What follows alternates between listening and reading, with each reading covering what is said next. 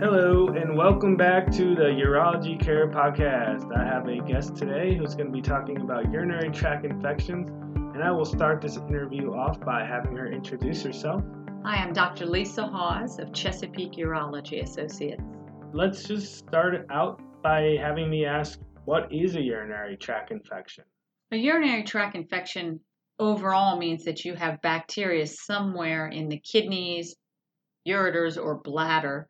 But for the most part, we use that colloquially to mean a bladder infection. So for the most part, when you hear I have a UTI or a urinary tract infection or bladder infection, they all mean the same, which means that you have bacteria growing in the bladder. Why are women more likely to get a UTI than men? Women get UTI a lot more frequently, mostly because of anatomy. The female urethra is several centimeters long, perhaps 3 centimeters, whereas the male urethra is much longer.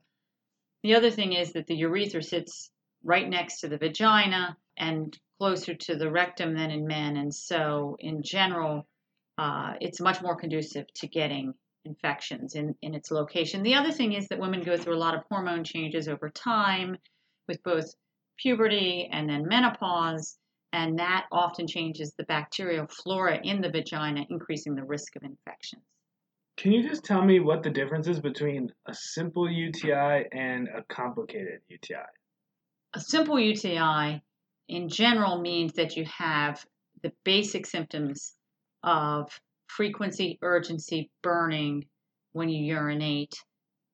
And that simply means that there are bacteria in the bladder. A complicated UTI means that the symptoms have become a little more advanced. Perhaps you have blood in the urine, fevers and chills, low back pain. And that's when we start to worry about the bacteria actually getting up into the kidneys and causing what we call pyelonephritis or infection in the kidneys. And when you get to that point, it becomes a much more serious issue. Sure. And is it important to catch a simple UTI before it becomes a complicated UTI, or maybe it's not that way? It absolutely is that way. Okay. You definitely want to try and catch an infection early. The problem is, in younger women, they tend to get a lot of symptoms and a lot of irritation and jump right on it.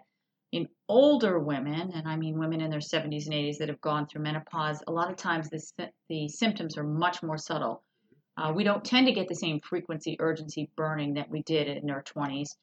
And a lot of times the symptoms are as subtle as mental status changes, meaning confusion, forgetfulness, things that other people around you start to notice, but you don't really notice on your own. And so for the elderly, it's really important for family members to be a little bit hypervigilant when they notice that their mother or father isn't quite acting normally. So do children get UTIs at all? Anybody can get a UTI. Children get UTIs. Young children, even 1, 2, and 3, get bladder infections. It's really critical if you have a young child under the age of 5 who has more than one bladder infection that you go to a pediatric urologist to be seen, because there is a condition called vesicoureteral reflux where those infections can get up to the kidneys much more easily and cause long-term damage to the kidneys. So any child under the age of 5 who has more than one bladder infection needs a workup, male or female. But the other thing is that even if I were 10 or 13, and you have infections, I would go ahead and have that worked up too. Do UTIs affect a certain age group more than others? Is it perhaps common in an age group more than it is in a different age group? Infections become more common once one becomes sexually active. So for women, a lot of times this happens in their early 20s when they go off to college and become more sexually active. There's such a thing as many people have heard of honeymoon cystitis. So after you get married, a lot of women get infections. And then after menopause, a lot of women get infections, and that has to do with the change in the pH of the vagina, with the change in hormones. So there are infections all the way through life, and some people are more prone to getting bladder infections. But those are the most common ages, right when you become sexually active, right after marriage, and then in menopause. And how are UTIs treated? Most commonly, it's a weekend, it's a night, it's a holiday, and your doctor's office is closed. So a lot of people go to the Minute Clinic, the local clinic near them. And what happens when you go in there is you urinate in a cup, And they do what's called a dipstick test where they check for blood and white cells. It's a very crude, simple test. They see you might have blood or white cells in the urine. They give you an antibiotic and send you out the door, and that's the end of it. The problem with that is that those tests are a little bit crude, and they don't necessarily mean that you have an infection. So I strongly recommend that you go somewhere where they will send the urine out for culture. And what that means is they actually send the urine to a lab, and the lab grows the urine on a food plate for 2 days to see if any bacteria grow. And if the bacteria grow, then they put different antibiotics on it and come back the next day to see that the bacteria are gone. And then they know what antibiotic works against that bacteria. And that's a much better test. I don't care if they send you out with an antibiotic, but you don't know, A, if you really had an infection, and B, if you were put on the right antibiotic. And then 2 weeks later, you feel bad again, and we don't know because we don't really know what you had to begin with. So I really recommend that when you go to a minute clinic, your primary care doctor, the urologist, they send a culture at the same time that they start you with antibiotics. Do you have any advice on ways that UTIs can be avoided? There's infinite information and recommendations on the internet about how to prevent UTIs. Some of those are accurate, some of them aren't. But the most common and best recommendations are to drink plenty of fluid during the day and then not to hold your bladder. So when you feel like you need to go, don't wait 5 or 6 hours, but go ahead and urinate every 3 to 4 hours in the day. Cranberry pills definitely can help. Cranberry pills or juice are fine, and they help bind the receptors on the bacteria so the bacteria can't bind to you. So a lot of people use cranberry pills or D-mannose, which is a sugar that does the same thing. Urinating within half an hour after having sex helps clear any bacteria that get in the bladder, and that's a great idea. But the other thing that most people don't know about is controlling constipation.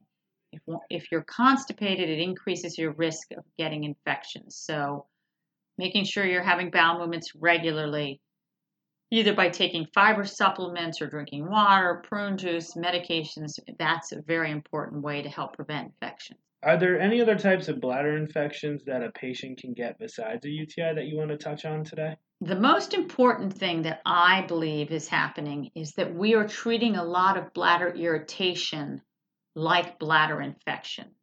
So people get the feeling of infection, meaning frequency, urgency, pressure, burning when they urinate.